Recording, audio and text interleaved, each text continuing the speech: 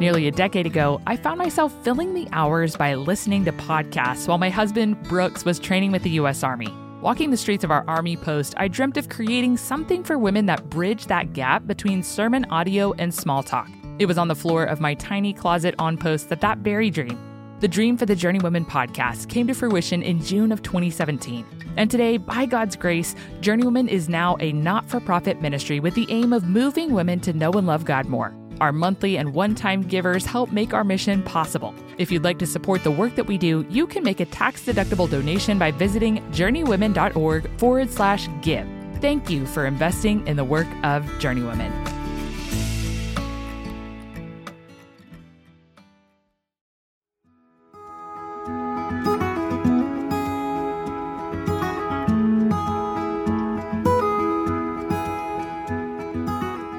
Welcome to the Journeywomen podcast. I'm your host, Hunter Belis. Life's a journey we were never meant to walk alone. We all need friends along the way. On the Journeywomen podcast, we'll chat with mentors about gracefully navigating the seasons and challenges we face on our journeys to glorify God. Today we get to hear from Patrick Schreiner on the mission of the Triune God. As you'll hear, Patrick is Associate Professor of New Testament and Biblical Theology at Midwestern Baptist Theological Seminary. He's the author of a number of books, including The Mission of the Triune God, A Theology of Acts, which releases early next year. Patrick, welcome to the Journeywomen podcast. Thanks, Hunter. Good to be with you. You are a professor at Midwestern Baptist Theological Seminary, and you've got some books out there in the world, and you have a book called The Visual Word, which I'm really excited to check out. You worked with a graphic design artist to kind of help bring big concepts from Scripture and to summarize books of the Bible visually. Can you talk about that a little bit? Because I think our listeners would find that particularly helpful. Yeah, so what I found in class is that when I go over overviews kind of New Testament or Old Testament books, it's really easy for us to get lost in what's happening in the whole book. And so I started drawing up on the whiteboard just kind of visual outlines of books, and students found it really helpful. They were taking pictures after class and be like, this is so helpful for me. And so I had this little moleskin kind of notebook of all of my outlines, posted a few on Twitter, and people seemed to find them helpful. So a publisher came to me and said, let's make this into a book. And so we just started dreaming, and we hired an artist to give overviews of every single New Testament book in a visual way. And I think more and more people are wanting kind of that one snapshot, kind of like Bible Project type, like here's what it looks like. So we went with a little bit more of a minimalist design, but I'm hoping that as people kind of open the Bible, if they want to get a sense of the whole picture of Galatians or 1 Corinthians, that they can look at that image, and then we have kind of written summaries of it after that. And the great thing was the artist is a Christian, not that he had to be, but he knew the theology. And so like, wow. I would tell him, let's do this. And then he'd throw in like another cool little image. So I always say Easter egg shall be found. In other words, if you look at the image carefully, you can find little things that he inserted in there that actually speaks to like his knowledge of the Bible too, which was really fun. Now, do you use this with your kids? Because I'm just sitting here thinking like that'd be really helpful for my kiddos who are like 5 and 7 right now. So my wife has used it a lot for women's Bible studies right now. And then we've used it with our kids as we're going over a book. Right now we're reading through Job. So I don't have the Old Testament version out yet. But yeah, my kids have actually grabbed it. And it's not quite written at the kid level, but they like the images. And so they'll kind of look and say, okay, here's the outline of kind of Matthew. Here's what Matthew's doing. So yeah, they've enjoyed it. Well, I've realized images are so powerful for children who can't read. You know, it's like that That's image right. is what's going to stick in their brain. So we use images a lot at my house with scripture memory and things like that, because it just sparks their memory for, okay, here's what we're going to be talking about. So I'm really excited to check that out. But you also have a book on the mission of God, the mission of the Triune God, in fact, that's coming out this upcoming year. So this will be airing in December, and it's coming out in about a month. And I'm really excited about that because I feel like, you know, we talk a lot about the gospel, and I'm so grateful that conversation revolving around the gospel and everything being so gospel centric is part of the conversation today. And then I'm like, but what does that drive us toward? And so talking about the mission of God here at the end of this series that we've entitled Knowing and Loving God, it's the biggest series ever. I mean, it's been a year, Patrick. But of course, it can't be small when you're talking about knowing and loving God. And I think there's no better way for us to end that conversation than talking about the mission of God. So can you tell me, what is the mission of God? Like when you hear someone talking about that, what exactly do they mean? Yeah, I think there's so many different ways that we can describe it. And so I'll kind of give you a multi-perspectival view on it, because I think there's not one right answer to that, because I think God has revealed himself in each kind of section of scripture. He can describe it in a different way because it's a beautiful thing that God's doing. So one way to describe it is the mission of God is simply to make himself known. Like he has communicated with us and he wants to be known. That's why he's revealed himself in the scriptures. And so early church fathers would talk about not so much going to heaven, but what they call the beatific vision, which is seeing God's face, basically, like seeing God face to face. So the mission of God is to make himself known and that we might be with him forever. So you think of a text like Habakkuk 2:14, for the earth will be filled with the knowledge of the glory of the Lord as the waters cover the sea. What a great image, right? Just as the waters cover the sea, someday the knowledge of the glory of the Lord. So in terms of like your whole podcast, you've been talking about like, who is God? Well, the knowledge of the glory of the Lord will fill all things. That's his mission. But there's another way to put it too. God's mission is to restore all of creation. So like he is restoring everything. Revelation 21:5, behold, I am making all things new. And so his mission is a restoration project. He's rebuilding everything. Another way you could put that in the frame of kingdom is the establishment of his kingdom. That's his mission. And then in Acts, more specifically, God's mission is to spread, I would say, resurrection power and salvation in Jesus' name to all nations. So that's all actually the same thing, just stated in different ways. Like the resurrection power of Jesus is here with us now, and it's still to come in one sense. We're waiting for the kingdom to come. But our mission and God's mission here is to spread that new creation, to make himself known.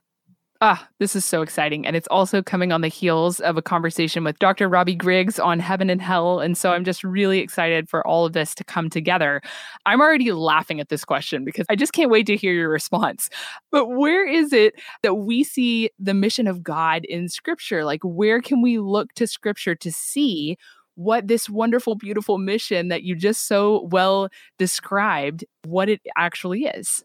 Yeah, well, I think the main texts we want to go to are what we call the covenantal texts, when God has a particular relationship with people. So I think there's a covenant in creation with Adam, and we can see his mission, and this is phrased again a little bit differently. His mission is actually to defeat the serpent there. There's going to be an offspring to come, Genesis 3:15, who will crush that head of that serpent. And so in one sense, we go to that text and we're like, okay, there's a child coming who's going to defeat evil forever. That's his mission. The whole Old Testament is set up waiting kind of for that child. You could also go to a text, Genesis 12, Abraham, where God calls that one family out of the rest of the nations and said, I am going to make you a distinct nation that looks like me, and you're going to bless the world through kind of following my law, seeing me, following my commands. You could look at David, the text with David in 2 Samuel 7, where God calls David and he says, I'm going to have a king that sits on the throne that's going to come from you, and he's going to sit on the throne forever. And so you can see the mission continues kind of through Adam, Abraham, and David. And then finally you come to Acts and you can see kind of the most famous kind of mission text, which is why I called it the mission of the Triune God, where he sends us out into the nations in fulfillment of that Abrahamic promise, so that we might have the power of the Holy Spirit and kind of bring that power to others. And so the word that's used there is that we will be witnesses. And that word in Greek is actually martus, which is a martyr, right? That's where we get the term martyr. And so we're to be witnesses. What are we witnessing to? Well, we're witnessing to the reality that king has come. Jesus Christ has come. That offspring has come, and he has defeated the serpent, and he's bringing in that new creation even now. And so we're witnessing by the power of the Holy Spirit to the reality of the presence of the kingdom. And what you find in Acts is that some people are really excited about that and some people are not, and they actually go against that. But the apostles in Acts realize we must tell of this message. We must tell others about Jesus and what's happened to him. And mainly what they focus on is that resurrection and ascension. So that Jesus Christ, he came, yes, he died, but now he's conquered death, and they're spreading, as I said earlier, that resurrection life to others. So you think about Acts 3, when Peter and John go into the temple and they heal the lame man, that's spreading resurrection power. And again, that term power is used in connection to kind of their deeds and their words. So the power in terms of speaking the gospel and their power in terms of healing and doing miracles. And so really, when you come to the New Testament, you can see that we're supposed to join God on his mission in the recreating of all things. He's primarily doing that work through the Holy Spirit, but he's using us as instruments. And so it's such a helpful reminder for us, like, what are we doing day in and day out? We are joining God in his mission to show other people what the new creation looks like. And we fail at that time and time again, right?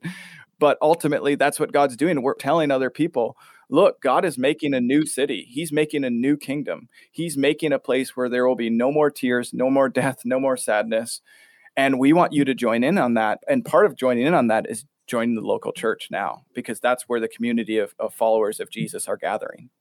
You're bringing it on home for everything. And I'm just trying to figure out, okay, what question am I going to ask next? Because there's so many things going through my mind. But one that I want to address is, when I'm looking at these Old Testament stories, Patrick, I grew up in the church, and it's challenging for me now as a 33-year-old reader to see that continued thread weaving its way from Old Testament to New. And then even thinking through like the early church and then the church in the New Testament, like you're talking about in Acts, I guess seeing the continuity there and being able to trace that over time, it's a skill that I've definitely grown in the last decade, but it's something that it's a point of growth for me, and I know for many of the listeners. So can you speak to that? Like, did God's mission change? And as you so well already said, it did not, but how do we kind of gain the skill of being able to trace that mission through the text, even when we're like down into the weeds? Yeah, the big picture of the mission didn't change, but I think the way that it happens does change in some way. So a good kind of summary, and then I'll kind of dive into it. I think in the Old Testament, it's a lot more come and see. And in the New Testament, it's a lot more go and tell. I love that. Kind of come in and watch what this community is doing. And it seems in the New Testament, there is a shift where you now go into the nations. The hard question is, why did it shift? Like, why is it like that in the Old Testament versus the New Testament? Well, in the Old Testament, God is establishing a people so that they might look like him and look like this new creation. And so he's saying the other nations, if you actually read the Old Testament, like I was studying the Exodus more recently, and I forgot that Egyptians actually came with the Israelites out of the Exodus, and they were like joining them in it. So it's not that the mission to the nations like just begins in Acts, and the rest of the time they're like, nobody else can join us. No, actually, you have a bunch of, and you look at the genealogy of Jesus Christ, you have Canaanites joining him, you have people, Moabites joining him, so forth and so on. So in the Old Testament, you already have the nations coming into the people of God, into the people of Israel, and saying, I want to worship your God as well. But the focus seems to be on, okay, you be distinct, and then they will see and want to join you. And what happens is Israel doesn't do that. They're not distinct. They actually become more like the nations. So Jesus must come and be that distinct human being who is faithful to God's covenant in every single way. And then as he is enthroned to the heavens, he is Lord over all the universe. And so he says, now you go and tell. So there is a sense in which the mission, at least the way the mission happens, it shifts a little bit. Now he says, go out. Don't just gather together and tell people to come and see, but you actually go out and tell them about what I've done, because now I have come. Now I've shown you the way, so forth and so on. So I think that shift comes primarily in the life of Jesus. And then he tells us to go and tell. Now, that doesn't mean we shouldn't gather together. We shouldn't be in churches together. We shouldn't encourage one another. But it does mean that we should have an outward focus. And I think sometimes we're constantly tempted to say, okay, we're just going to gather in our community. We're going to encourage one another, which is all good. We're going to hear the word preached. But we forget that God is giving people time to repent. Like the reason he hasn't returned to establish his kingdom is to give people time to hear about him. And that's really our main job here now. And so we have to go and tell, whether that's in our neighborhoods. I'm not just saying overseas. I'm talking about like your neighbors, your schools, your friends, your pickleball club, tennis club, whatever it is, whatever you do, that's where you're supposed to go and tell. And then you asked about the early church and now. I mean, there's so much we could say, but, in the early church, from what I've read, the Christian community grew so rapidly at the beginning because they were a distinct culture from the world. And I think there's a sense in which we've lost that. So Tim Keller, I love how he talks about how the early church cared for the poor. They had a strict sexual ethic. They didn't abort their babies, and they were unified across ethnic lines. And for us, at least like in the American system, that speaks to like left or right issues. And Keller's like, the community of God actually brought those things together. And people looked at that community and they said, I can't see another community like that where there's love and there's care, but there's also rules. Like, you can't do this. We're not going to do this to our children. And we're not going to, they said, share the bed with other people, right? Mm-hmm. And so there is a sense in which the early church, I think, grew so rapidly because it was so distinct from other groups at that time. And it's a challenge for all of us, but maybe we've lost some of that distinction from the rest of the culture. We look sometimes, I think, so much like the culture that you come into the church and there's nothing distinct there. There's nothing new. And what we need to continually come back to is Jesus is calling us to be different than the world around us. And so we could get more into in terms of like Acts and the growth of the church and all that if you want to. But I think in the early church, that's one thing we could point out. That's such a helpful exhortation and just so challenging personally, because it's like, we can look at other people and say, well, they could do this better. But certainly I can think of a whole host of ways that I could do that better, testify to God's grace in my life, and to continually seek to, by the power of the Holy Spirit, continue to walk and grow in holiness. I'm very interested to hear you speak on this in light of having written basically a whole book on the book of Acts. One of the things I love that you pointed out in the introduction is that there is no book that makes more mention of the Holy Spirit than the book of Acts. And so I'd love to hear you talk about the role of each member of the Trinity in the mission of God. I'm really excited in particular to hear about the role of the Holy Spirit, because as we've talked about in this series, that's often part of the conversation that we tend to neglect. So could you talk about that? So one of the things when you come to Acts is that I notice is that we often talk about mission, but we forget whose primary mission this is.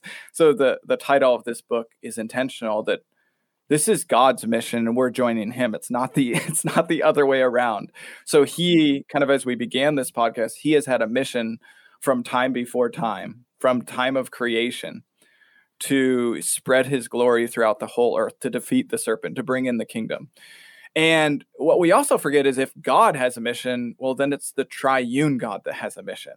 And so a lot of times we're like, well, God has a mission, but we forget, as Christians, one of the most distinctive things about us is we believe God is one in three persons.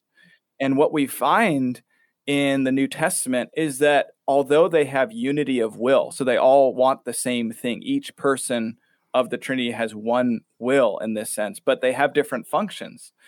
And so if you look at, I'm going to pitch over to Ephesians and I'll come back to Acts, but in Ephesians 1, it's the Father who predestines, it's the Son who redeems, and it's the Spirit who seals. That's helpful for us because they have different, in some way, like economies of what they do. So the Father, he plans this, while the Son accomplishes, and then the Spirit makes it actually happen in our hearts in another sense.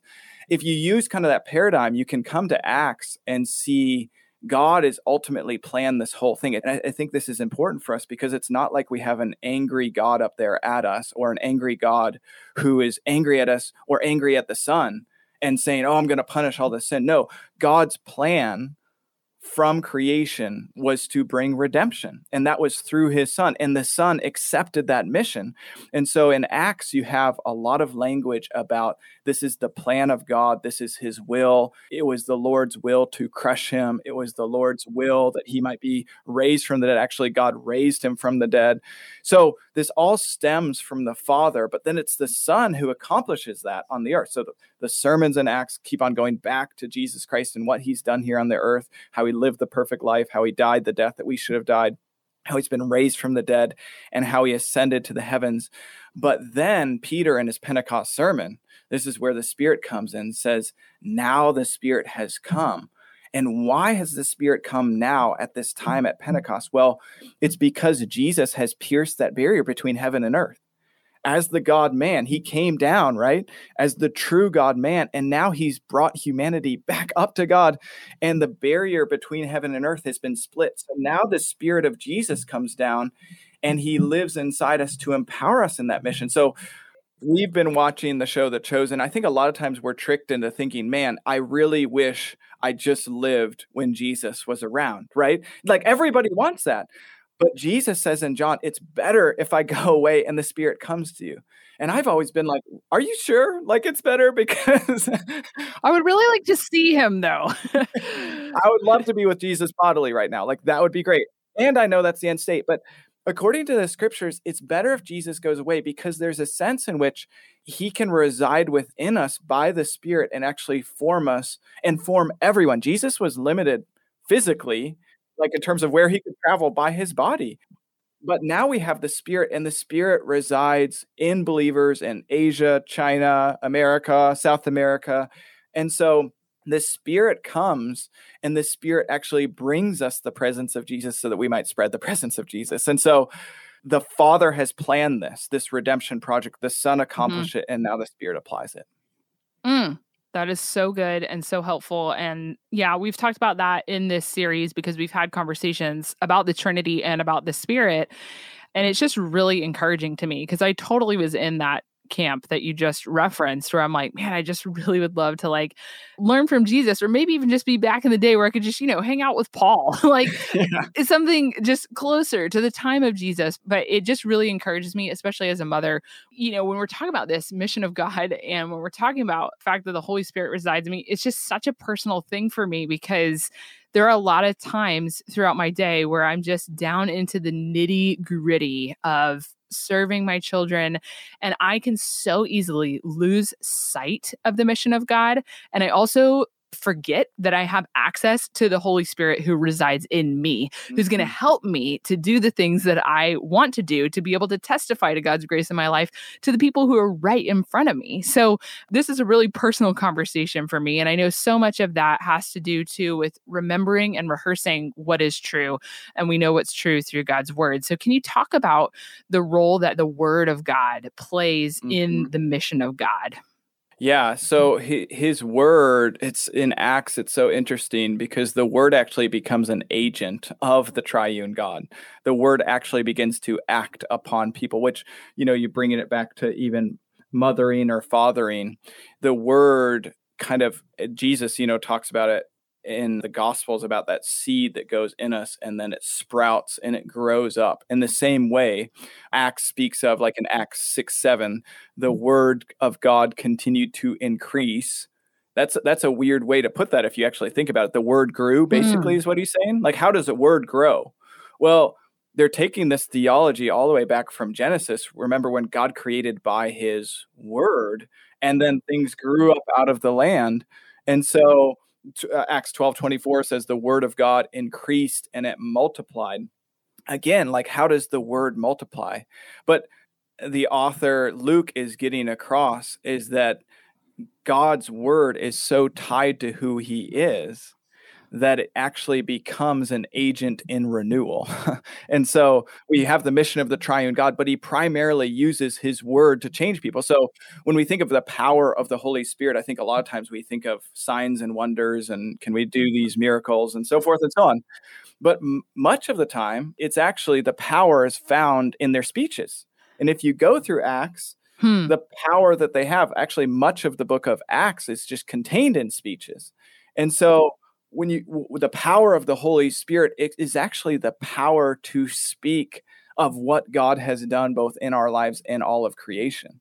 That word then goes forth and it starts to change people's hearts. And just thinking about mothering and fathering, like sometimes it feels like we're just day in and day out going through the grind of every day doing the same things, same thing, same thing. But as you're telling them the word, which is either the scripture or even how the word has affected you, we're trusting that God's going to take that word and plant it deep into their hearts, and it's going to grow up and it's going to produce fruit. And so we're trusting him that word, we feel like our words are not powerful, but if it's his words, it is powerful. It doesn't feel powerful sometimes. And I think the apostles probably felt that way too. They're speaking, they're like, what? I like to think that they think, what just happened? And then all these people become saved, right? Because the Holy Spirit is actually empowering their words. Life is crazy sometimes, and finding time to sit down and read the Bible can be difficult. That is why I love Dwell. When I can't find time to read the Bible, I can listen to it. The voices reading the Bible are soothing. They're not your normal narrators.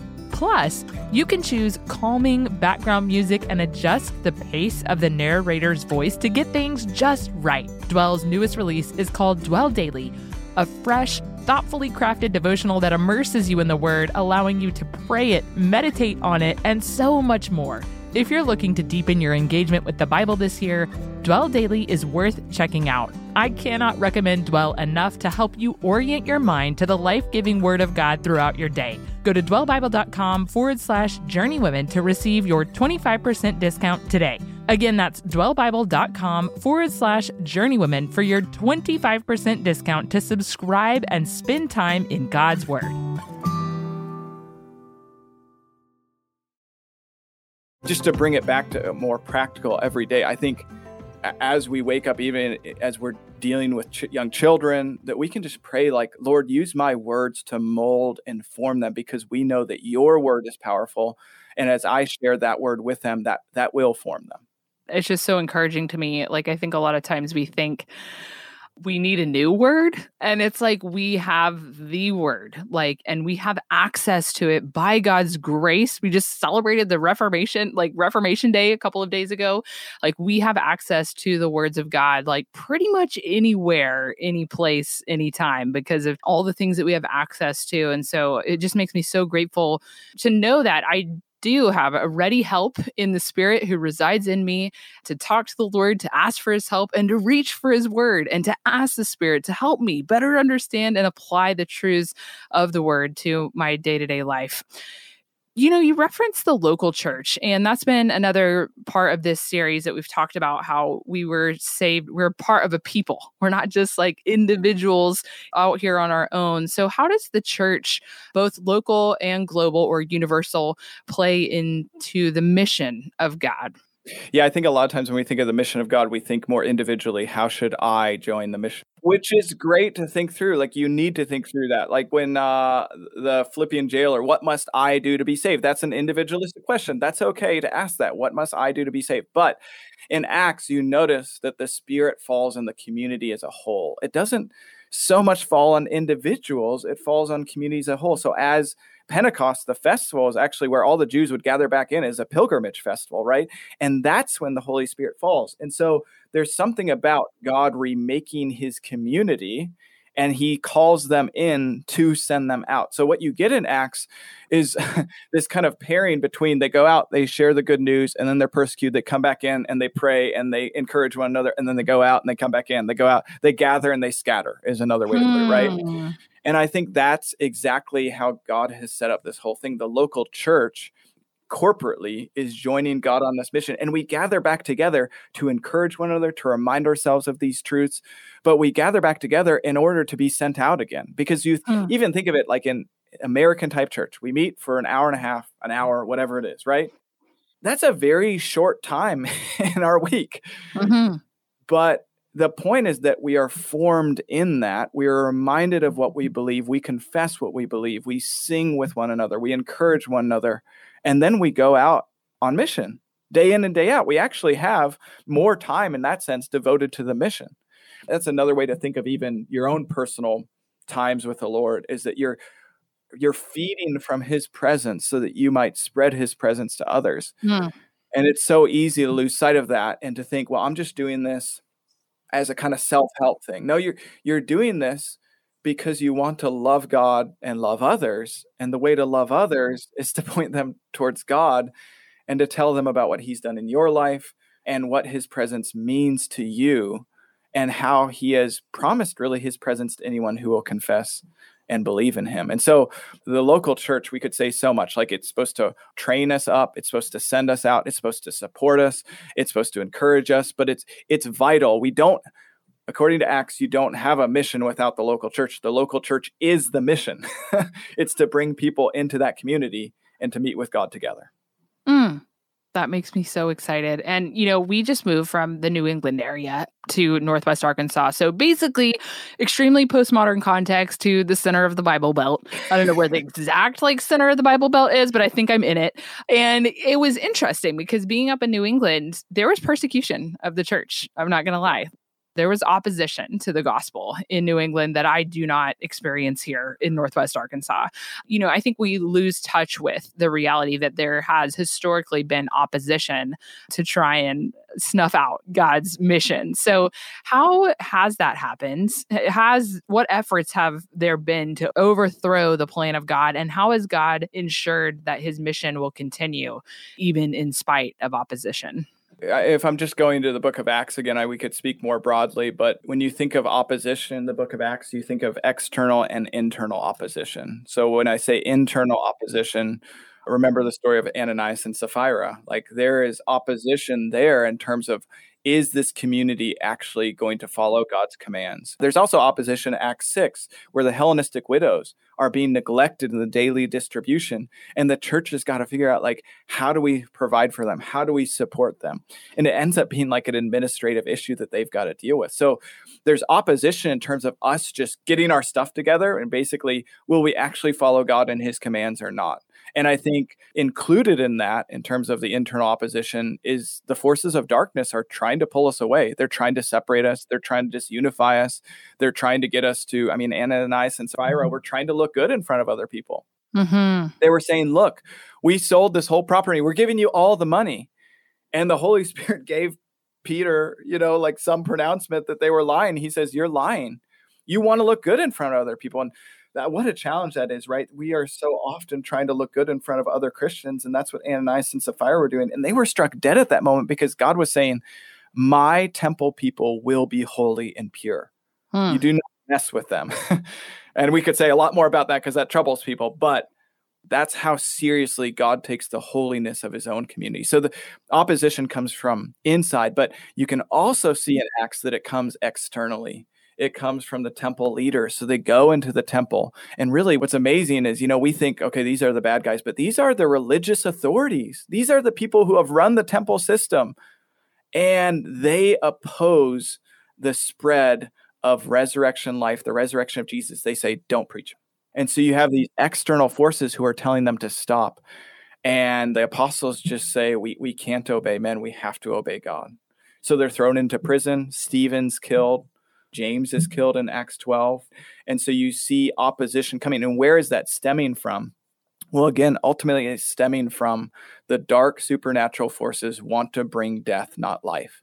And so they will do everything they can to stop this message from going forth. And we've got to remind ourselves every day we wake up, the forces of darkness do not want us to spread this light. They only want darkness in the world, and they will do as much as they can to stop it.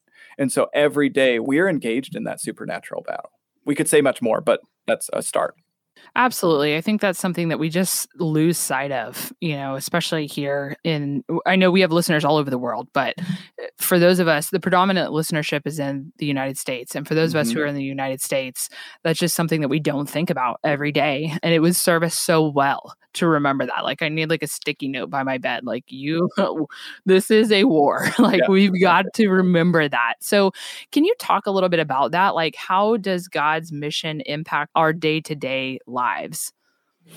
Yeah, I think we need to awake every day remembering that we are joining God in this mission. So I was just trying to think practically for people. My wife has young kids. We have 4 children, 11 to 4. So sometimes I think she wonders how is this impacting the mission of God? Am I joining him on the mission? But what she's doing and what young parents of young children are doing, if we were just to give that example, is that they are training up new citizens of that heavenly kingdom. They're the drill sergeants. They're the household managers, right? To form these young little hearts that will then hopefully one day also partake in that mission. And in one sense, there's no more important job than that. These young people are actually being trained in the liturgy, in the way we speak about God, in the way we pray to God, in the way we think of God. And that's ground level. We think, okay, to join the mission of God is to go overseas and do this.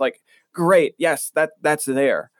But I think we forget that like every single action we take, maybe put it this way, every single action we take is either welcoming new creation or welcoming old creation. Yeah. And so every action we take, whether it's kindness to a neighbor, sharing the gospel with a neighbor, befriending someone at work who needs a friend, or at school, it's either shining light on kingdom realities or saying, I'm going to let a little bit more of the darkness spread over this world. And so it's such a big topic. Sometimes it's hard. It feels like to get like practical. The mission of God. Wow. It's to see him, the kingdom established. But we need to remember that that's kind of the warp and woof of our life. Like, this is why God says the ultimate commands are love God and love your neighbor. And that mission can occur anywhere, like no matter what stage of life you're in, no matter what age you are, no matter who you are, if you're a 5-year-old, I'm telling my kids, you go to school and you love God and you love others. You love them for who they are. You respect your teacher. You do your schoolwork well, and you spread the light of Jesus. I'm not saying they have to be the most amazing missionary kid at the school and be sharing the gospel every day.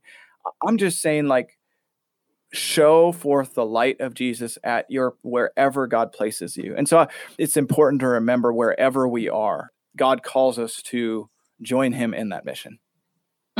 I love that. One of the things I do love to do, because we're talking about these big theological topics, is to try and bring them down to earth, like you said, into practical steps for listeners who are walking away from this conversation and who really want to put into practice what we've talked about. So what's one practical step for people who want to just either grow in their understanding of the mission of God, or to just go on mission for God? For me, I was thinking as you were talking, I'm like, if somebody really wants a practical step, you put it so well when you said, join a local church. Like, just join a local church and become like a vibrant member of that church community and join with them as they go out on mission for the glory of God. But do you have anything else that you'd like to add, or even just a practical help? It could be anything really, Patrick. Yeah, honestly, I mean, I want to think both individually and corporately. And as you said, I think joining a local church is probably the best thing you can do, because God is working in communities. And so he's sending people out, and we're supposed to get together and do that. Maybe more at an individual level, I would just encourage people, honestly, to spend time with God and be reacquainted with his presence and how beautiful it is. Because I think typically we aren't telling other people about who he is because we're not as excited about who he is, right? And that takes work, honestly, because sometimes it feels boring or dull. And I would just say, like, whenever you can, spend time with him through his word and become reacquainted with him, so that when you walk around and you see people, you want to tell other people about him. We talk about what we're most excited about, right? So I'm excited about the movie Dune. So I'm talking to everyone about Dune right now. I've heard it's really good. I don't even know what it is. But if I'm excited about what God is doing in this world, then I'll talk to other people about that as well. And so just reminding ourselves, it's so easy to lose sight. What is God doing in this world? He is recreating all things. And that is like the biggest vision that you can ever have. Like, we could talk about politics and fixing things, and people love to talk about that. But really, we're saying everything's going to be overhauled. Everything is going to be fixed. Like, what bigger message is there? 100%. And I think that oftentimes God just allows us as his people to walk through various degrees of suffering so that we can testify to that all the more potently. And that's definitely what I'm walking through right now. And God's word has been so life-giving in the midst of really maybe one of the greater measures of suffering that I've ever experienced on this side of eternity. So I'm really grateful for your encouragement to that end. I really hope that the listeners will take that to heart. Studying God's word is definitely one of my simple joys. I would love to hear from you, Patrick. What are 3 of your simple joys? And since we're doing kind of a Knowing and Loving God series, what are 3 of your simple joys when it comes to knowing and loving God? So, like, in terms of simple joys of how I'm communing with him, or just in my life more generally? Yes. Either one or both? Yes, both of the above. Okay. One simple joy, and I've kind of alluded to it a few times here, is I've been trying to practice contemplative prayer more. So I heard on a podcast recently, podcasts are good. See, right? You hear things on podcasts that help you. that a lot of times we come to God as a transaction. Is just, hey, can I have this? Help me here. I love you, but can you do this for me? So it becomes a transactional meeting. Yeah. And one pastor is just encouraging me and us as listeners to just honestly sit down, open the Psalms, take a verse, and just sit there for 5 minutes and just meditate on it. Yes. And just kind of to be in the presence of the Lord. I've been trying to get up early and just do that. So I've been started in Psalm 90. I didn't want to start at the beginning because I start at the beginning of the Psalms a lot. So I started in Psalm 90 and I just read the Psalm and I take one phrase and I just kind of sit there silently and I just mull it over in my mind and think about it. And usually I get distracted about 2 seconds in. And then I come back, come back to the verse. And then sometimes I'll fall asleep and then I'll come back to the verse. You know what I mean? I get distracted, but that's that's a human reality. And I'll get distracted a bunch of times, but I just kind of keep saying here I am, Jesus, speak to me. Yeah. And then I go through the Psalm and I read it and I meditate on it. And it's just, honestly, just to spend time in his presence through his word has been so life-giving to me recently. I know that's so simple and people are like, no. Yeah, do you have anything better to share? But we get going so fast and we forget about those times, and the other thing I'd say, I guess this is one thing, not three, but I'm talking for a while, so you can tell me just to be quiet after this, but to sit in silence. That's what I do. I sit in silence and just say, Lord, I need that time of silence where I'm not asking you for something. I'm just meditating on who you are. And I'm recognizing I'm here and I want more of your presence with me today as I go out. Yeah, that's one simple joy in terms of being with God. The other simple joy in terms of my life, this is more secular, not spiritual.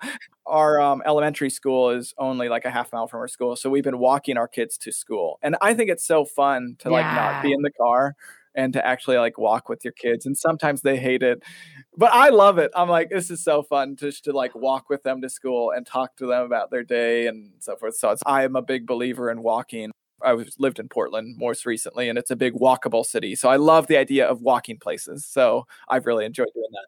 I love how we both kind of went from these extremely secular points of the US and moved central. I know that's a tough transition. But man, I certainly love just thinking about the three simple joys that I drew from what you said is just time in God's word, time in prayer, and time in silence before the Lord. And that's definitely things that I have really been appreciating, especially in a really challenging season. I keep trying to grapple for a book that'll speak to me in my particular kind of circumstances. There's really nothing better than God's word. And especially as parents, we've talked about a lot today, I really feel a lot of times we only have time for one book. So praise God for it. Another question that I ask every guest who comes on the show, because I recognize the value in exactly what you're talking about, just coming alongside others and encouraging them to know and love God and just to remind them who God is. And that's really what we do here on Journey Women. So we'd love to hear from you. Who is it that's had the greatest impact on the way that you know and love God? Yeah, I mean, it's got to be my parents. So my dad does the same thing I do, which is actually, I do the same thing my dad does because he did it first. Okay, cool. So, it's kind of we're in this kind of very scholarly world.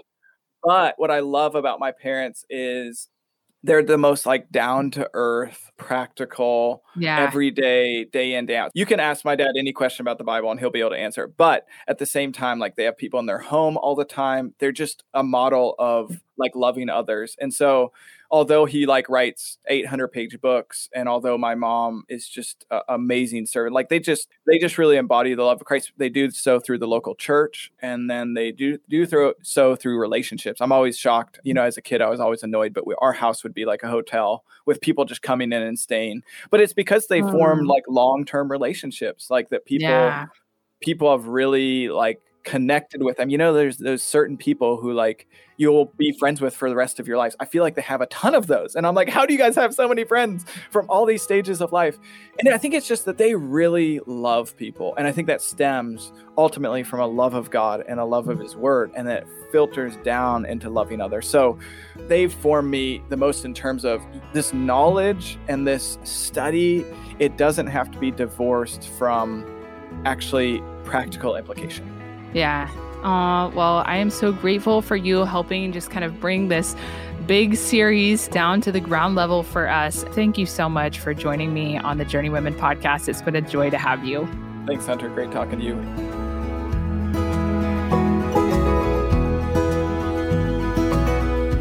We pray that this conversation with Patrick moves you to join God in his mission by going and telling others about Jesus Christ in the power of the Holy Spirit to the glory of God. If you are on the hunt for resources that can help you better understand how to do just that, check out our website, journeywomenpodcast.com. You guys, we have one more episode left in this series, Knowing and Loving God. If you have enjoyed this series, don't forget to shoot us an email or a direct message letting us know what you've learned, and make sure that you're subscribed to the podcast on whatever platform you're using to listen so that you don't miss next week's episode with Nancy Guthrie. Hey, this episode was edited and sound designed by the team at Sound On Studios. You can find out more about their work at soundonsoundoff.com. We are so grateful for them and for you. Can't wait to see you here next Monday. Have a great week.